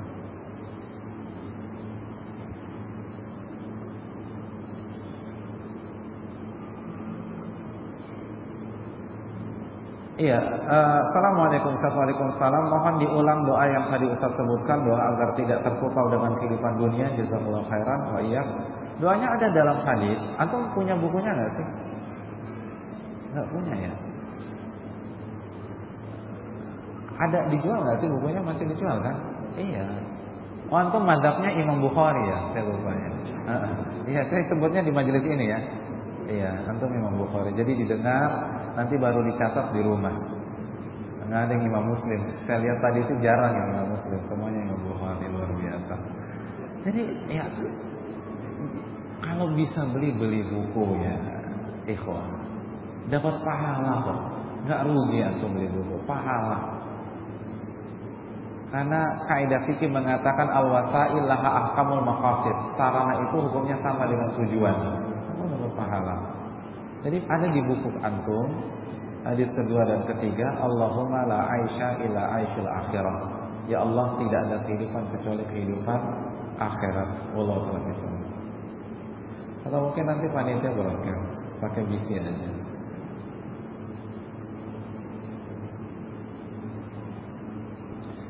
Assalamualaikum Ustadz, saya ingin bertanya, apabila kita sudah ingatkan tentang kebaikan kepada saudara kita tetapi mereka tidak melaksanakan, bagaimana Ustadz? Apa yang harus saya lakukan? Mohon penjelasan, syukran. Ingatkan lagi, ditolak, ingatkan lagi, ditolak, ingatkan lagi. Sampai kapan? Sampai salah satu di antara antum berdua meninggal dunia. Jadi kalau antum yang mati, dia mati duluan. Dan ini benar. Tapi tentu saja kita harus melihat momentum. Bukan berarti setiap ketemu ingatkan. Apalagi kalau setiap ketemu dia, akhirnya mau bicara innal hamdalillah nahmaduhu wa nasta'inuhu wa nastaghfiruh. Ya enggak perlu formal demikian. Tapi intinya jangan pernah merasa bosan memberikan nasihat. Jangan pernah merasa bosan karena kita tidak tahu kapan hati dia sedang luluh atau kapan godaan syaitan yang membentengi hatinya itu terbuka celah dan seterusnya. Jadi sampaikan terus, dan tugas kita hanya menyampaikan. Wa ma'alaika illal balagh, kata Allah. Tidaklah tugasmu wahai Muhammad kecuali hanya menyampaikan. Tugas kita hanya menyampaikan. Terima atau ditolak itu bukan urusan kita. Sampaikan dan sampaikan terus.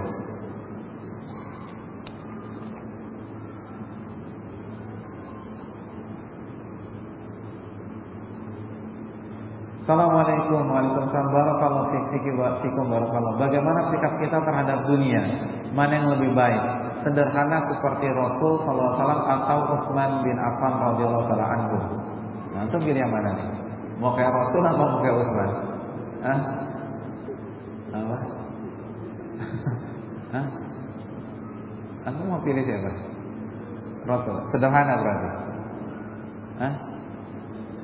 Sederhana. Sederhana di sini pilihan apa memang nggak punya pilihan lain? Emang udah nasib saya begini Pak Ustadz, jadi kayak Rasulullah. Hadirin yang dirahmati oleh Allah Subhanahu Wa Taala, ada para ulama kita. Ini dibahas oleh Al-Hafidz Ibnu Hajar Al-Asqalani, dibahas oleh Syekhul Islam Ibnu Taimiyah, dibahas oleh Ibnu Qayyim. Mana yang lebih baik? Kaya bersyukur atau miskin yang sabar? Nah, itu menarik. Mana yang lebih baik? Orang kaya yang bersyukur atau orang miskin yang sabar? Nah, kira-kira yang lebih baik mana? Yang kaya bilang kaya yang bersyukur. Yang miskin? Yang bilang miskin yang sabar siapa? Coba angkat tangan. Miskin yang sabar, itu lebih baik. Antum miskin yang sabar? Antum juga miskin yang sabar? Hanya 2 orang aja. Dari sekian banyak ini hanya 2 orang yang bilang miskin yang baik, miskin yang sabar. Nah sekarang saya ingin tanya sama dua orang tersebut. Kalau antum boleh milih, mau pilih yang mana? Kaya bersyukur atau miskin yang sabar? Oh ini berat juga nih. Hadirin, pertanyaan ini dijawab oleh Syekhul Islam. Inna akramakum indallahi atqakum. Yang paling baik, yang paling bertakwa. Ya, karena tidak ada dalil yang kaya bersyukur itu lebih baik daripada yang miskin sabar. Dan sebaliknya, tidak ada dalil yang menjelaskan miskin yang sabar itu lebih baik daripada kaya yang bersyukur. Yang ada adalah inna akramakum indallahi atqakum. Yang paling mulia di sisi Allah adalah yang paling bertakwa di antara kalian. Oleh karena itu, kalau antum boleh milih, pilihlah yang paling bisa membuat antum bertakwa. Dan orang berbeda. Orang berbeda. Tidak sebagian orang dia lebih bertakwa ketika dia kaya. Ada sebagian orang dia lebih bertakwa ketika dia miskin. Jadi kita nggak bisa pukul rata. Kita tidak bisa pukul rata. Pilih. Ini kayaknya yang nanya ini bisa milih gitu loh. Dia bisa milih. Mungkin dia kaya dan dia punya peluang untuk menjual semua asetnya atau hibahkan semua asetnya, maka pilihlah yang membuat antum lebih bertakwa kepada Allah. Kalau kaya ternyata membuat antum lebih bertakwa, lebih lebih bisa berinfak, lebih bisa bersedekah, lalu harta itu tidak melalaikan antum bisa haji, bisa umrah, lalu bisa tetap kajian, bisa ibadah nggak ada yang ganggu karena roda uang antum terputar tanpa antum harus sibuk-sibuk, maka pilih yang kaya bertakwa. Tapi kalau justru kekayaan melalaikan antum dan antum merasa ketika antum miskin antum lebih dekat dengan Allah, maka pilih miskin yang bersabar. Karena pilih yang paling mendekatkan kita bertakwa, dan ini nggak boleh dipaksa. Jadi kalau antum misalnya miskin yang antum memilih yang miskin, ketika antum melihat teman antum kaya, nggak boleh diajak miskin juga, karena belum tentu dia seperti antum. Jadi belum tentu dia seperti antum. Jadi kalau antum miskin, jangan miskinkan semua orang, nggak boleh. Miskinkan semua orang nggak boleh. Lihat Nabi SAW, Nabi hidupnya sederhana apa tidak?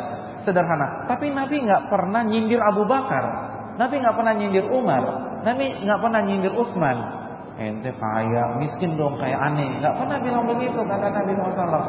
Jadi lihat, Nabi itu sahabat yang luar biasa. Gak pernah manfaatin orang, gak pernah minta-minta sama orang, gak pernah nyindir orang. Biasa aja, walaupun beliau hidup dengan kebersahajaan. Dan ingat, kesederhanaan beliau itu pilihan, bukan kepasrahan. Itu pilihan. Buktinya apa? Di perang Hunain, berapa uang yang Nabi kasih kepada Muawiyah? Kurang lebih kalau dikurskan sekarang itu 10 M yang beliau kasih ke Muawiyah. Lalu yang beliau kasih ke Abu Sufyan 10 M. Lalu beliau kasih ke beberapa kabilah 10 M. Tapi beliau lebih memilih kehidupan yang bersahaja. Jadi itu pilihan. Kalau kita memang nggak ada pilihan, lalu menghibur diri dengan miskin yang sabar, gitu. Tapi kalau di sini enggak, insya Allah. Itu yang di sana itu, yang sana, tenang aja. Kalau beliau pilihan, dan jadi orang miskin kan nggak aib. Yang aib tuh jadi orang jadi penghuni neraka. Kalau orang miskin nggak ada aib sama sekali. Jadi kembali kepada person masing-masing. Ada orang yang lebih memilih miskin karena miskin itu lebih enak. Kalau saya kaya saya terfitnah Ustaz, nggak bisa. Saya nggak boleh pegang duit Pak Ustaz. Kalau pegang duit udah deh, nggak jelas. Saya nggak akan pulang di malam hari sampai duit itu habis. Jadi ini apa? Ya ini penting.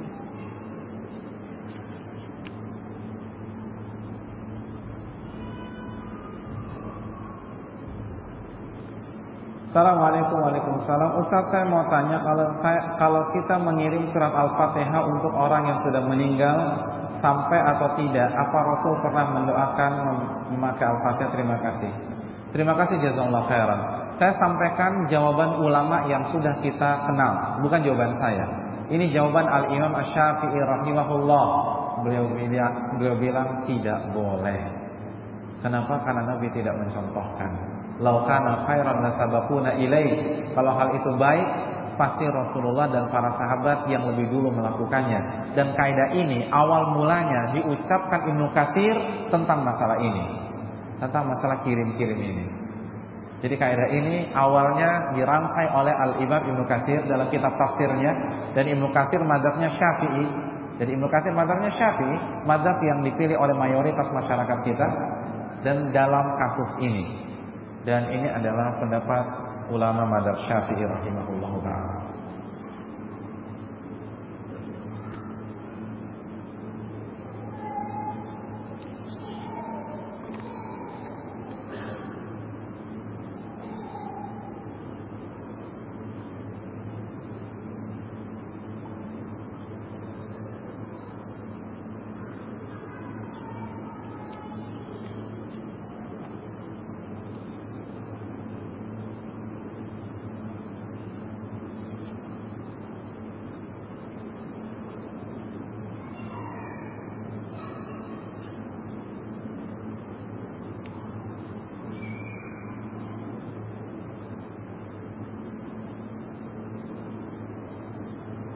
Assalamualaikum Ustaz. Waalaikumsalam. Yang ana mau tanyakan adalah,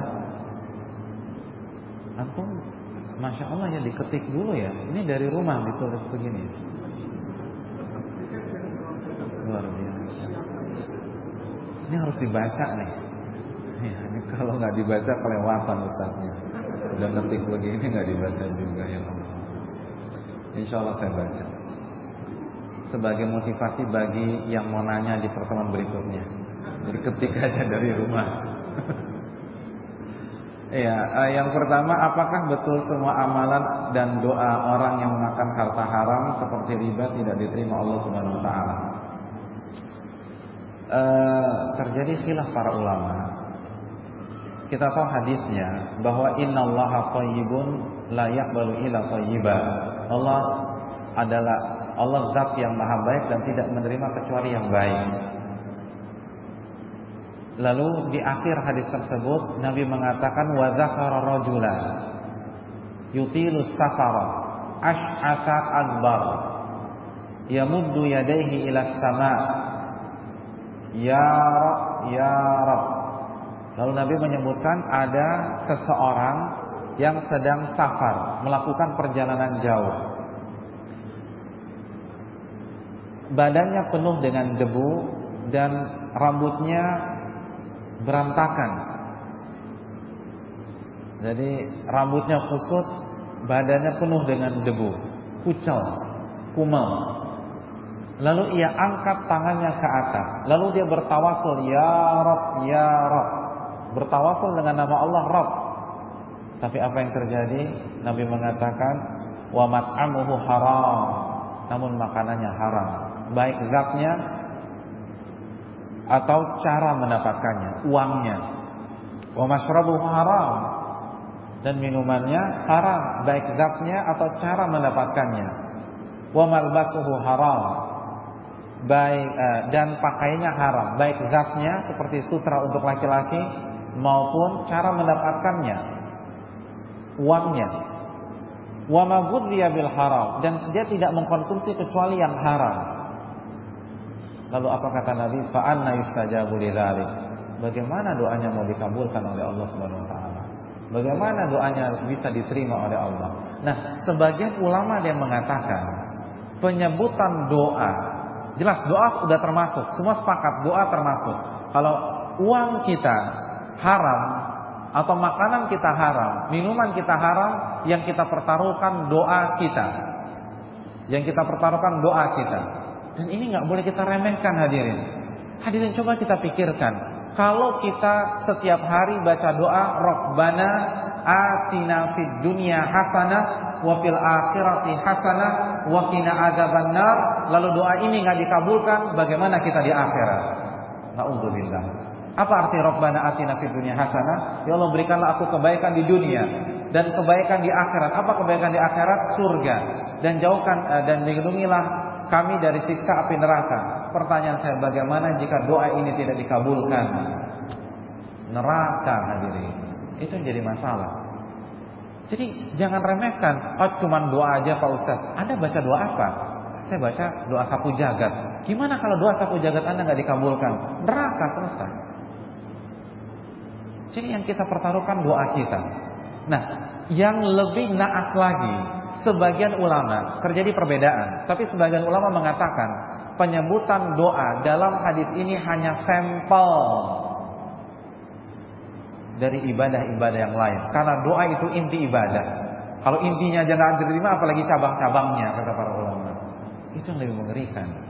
Jadi penyebutan doa dalam hadis ini, sebagian ulama, sekali lagi terjadi khilaf, sebagian ulama mengatakan ini hanya sampel. Maksudnya adalah ibadah Anda tidak diterima oleh Allah. Oleh karena itu, dan dalilnya kuat. Yang mengatakan ini sampel, dalilnya kuat. Oleh karena itu, sebaiknya kita keluar dari khilaf dengan menjaga harta yang kita dapatkan tersebut. Yang kedua, bentuk amalan seperti apa yang bisa diterima Allah ketika makanan dan pakaian seseorang diperoleh dari yang haram. Itu tadi khilaf terjadi. Sebagian ulama mengatakan itu hanya doa, sebagian ulama mengatakan itu semua amalan. Wallahu ta'ala bishawab.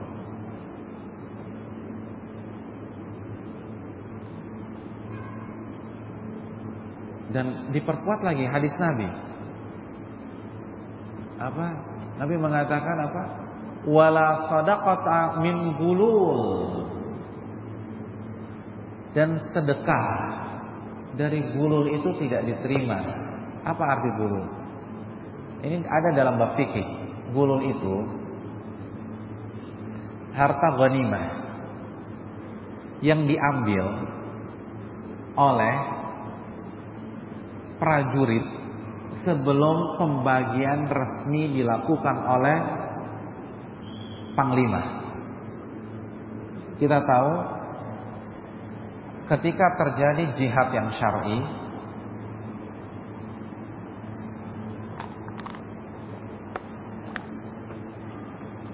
ada setidaknya ada 3 harta musuh. 3 harta musuh. Yang pertama apa? Ghanimah. Terus fai. Terus salab.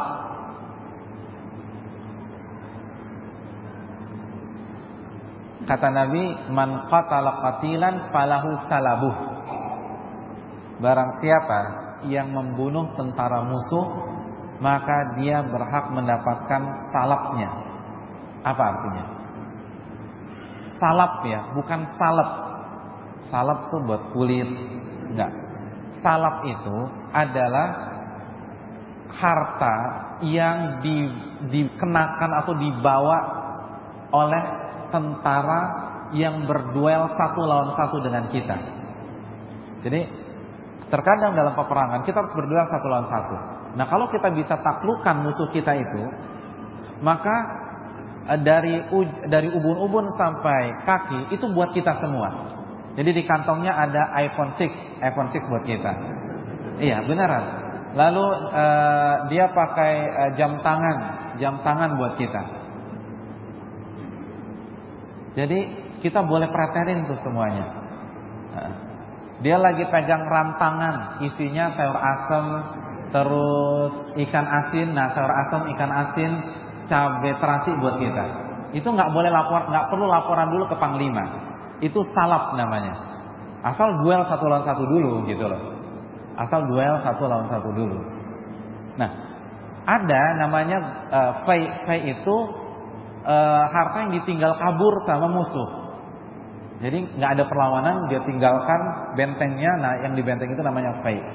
Ada juga ghanimah. Ghanimah itu adalah harta rampasan perang. Jadi setelah pertempuran, harta-harta yang tersisa itu ghanimah. Nah, ghanimah itu pembagiannya harus dari panglima. Gimana pembagiannya? 1/5 ditaruh di Baitul Mal, sebagaimana surat Al-Anfal ayat ke-40-an ya. Al-Anfal 1/5 untuk kas negara. Nah, 4/5-nya baru dibagi-bagikan. Nah, barang siapa yang ngambil sebelum pembagian resmi, maka dinamakan gulul. Itu haram. Dan kalau dia sedekah dengan gulul tersebut, sedekahnya nggak diterima oleh Allah. Sedekahnya tidak diterima oleh Allah Subhanahu wa ta'ala. Itu bayangkan ya, itu harta rampasan perang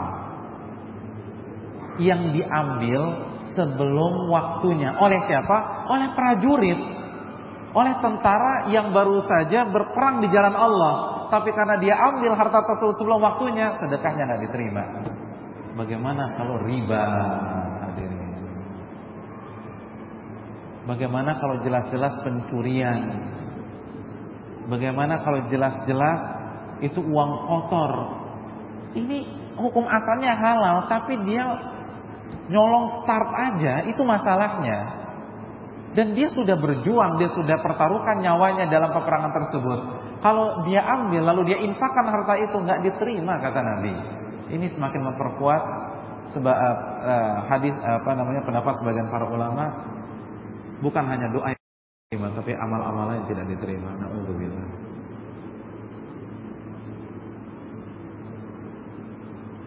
Apakah dengan berhijrah akan membuat diterimanya semua amalan sebelum hijrah dan dihapuskan semua dosa yang terdahulu?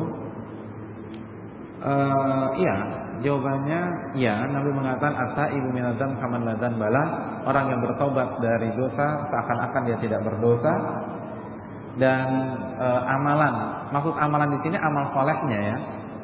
Sebelum hijrah insyaallah diterima.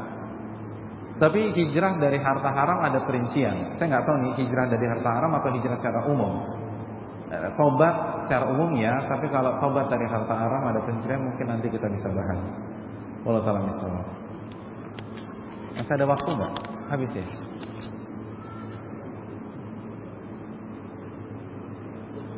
Assalamualaikum Pak Ustadz. Saat kita akan melakukan sesuatu, kita kadang suka bilang ke teman kita, doain ya. Apakah hal tersebut termasuk perbuatan tawasul? Apa keutamaan senyum terhadap orang lain? Jazakallahu khairan. Ya, yang pertama itu tawasul. Dan tawasul yang diperbolehkan, kita minta doa kepada saudara kita. Tapi usahakan yang kita mintai doa adalah orang yang kita anggap soleh, bukan kepada setiap orang. Yang disyariatkan adalah minta doa kepada orang yang kita anggap soleh. Itu yang pertama. Yang kedua, jangan sampai ini dijadikan sebagai kebiasaan yang membuat kita sendiri lupa berdoa. Jadi dikit-dikit doain gue ya, orang mau umrah doain gue ya, mau haji doain gue ya, tapi dia nggak pernah berdoa. Punya semangat aja doain gue. Ini nggak tepat. Harusnya Anda yang berdoa. Ini dikritik oleh para ulama. Sebagian orang hobinya minta doa, tapi nggak pernah doa kepada Allah Subhanahu Wa Taala. Jadi yang terbaik kita berdoa sendiri. Walaupun di samping kalau kita lihat ada seseorang yang soleh, kita minta doa nggak masalah. Karena Umar pernah minta doa kepada Abbas sama Nabi. Apa keutamaan senyum terhadap orang lain? Nabi mengatakan, tabassumuka fi wajhi akhika shadaqah. Senyummu di hadapan wajah saudaramu itu sedekah. Jadi kita dapat pahala sedekah. Makanya kan pelit banget orang yang nggak senyum. Jadi sedekah yang gratis aja dia nggak mau, gimana yang bayar? Jadi ini yang perlu kita camkan. Wallahu ta'ala. Dan ingat, gigi bukan aurat. Jadi nggak usah ditutup-tutupin. Senyum aja. Gigi bukan aurat. Wallahu ta'ala.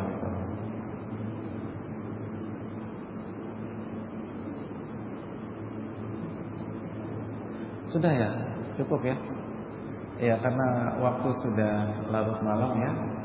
Dan kita mulai 7:30 tadi, sudah hampir 9:30, sudah hampir 2 jam. Saya rasa cukup dan antum butuh istirahat. Ini saja yang bisa disampaikan. Terima kasih dan jazakumullah khairan atas atensi dan perhatian. Dan apabila ada hal yang keliru, mohon dibukakan pintu maaf dan buang saja apa yang saya katakan dan ikutilah sunnah Nabi SAW. Ulama yang kita banggakan Asy-Syafi'i rahimahullah pernah mengatakan, "Idza khalafa qawli qala Rasul fadribu bi qawli ardil ha'il."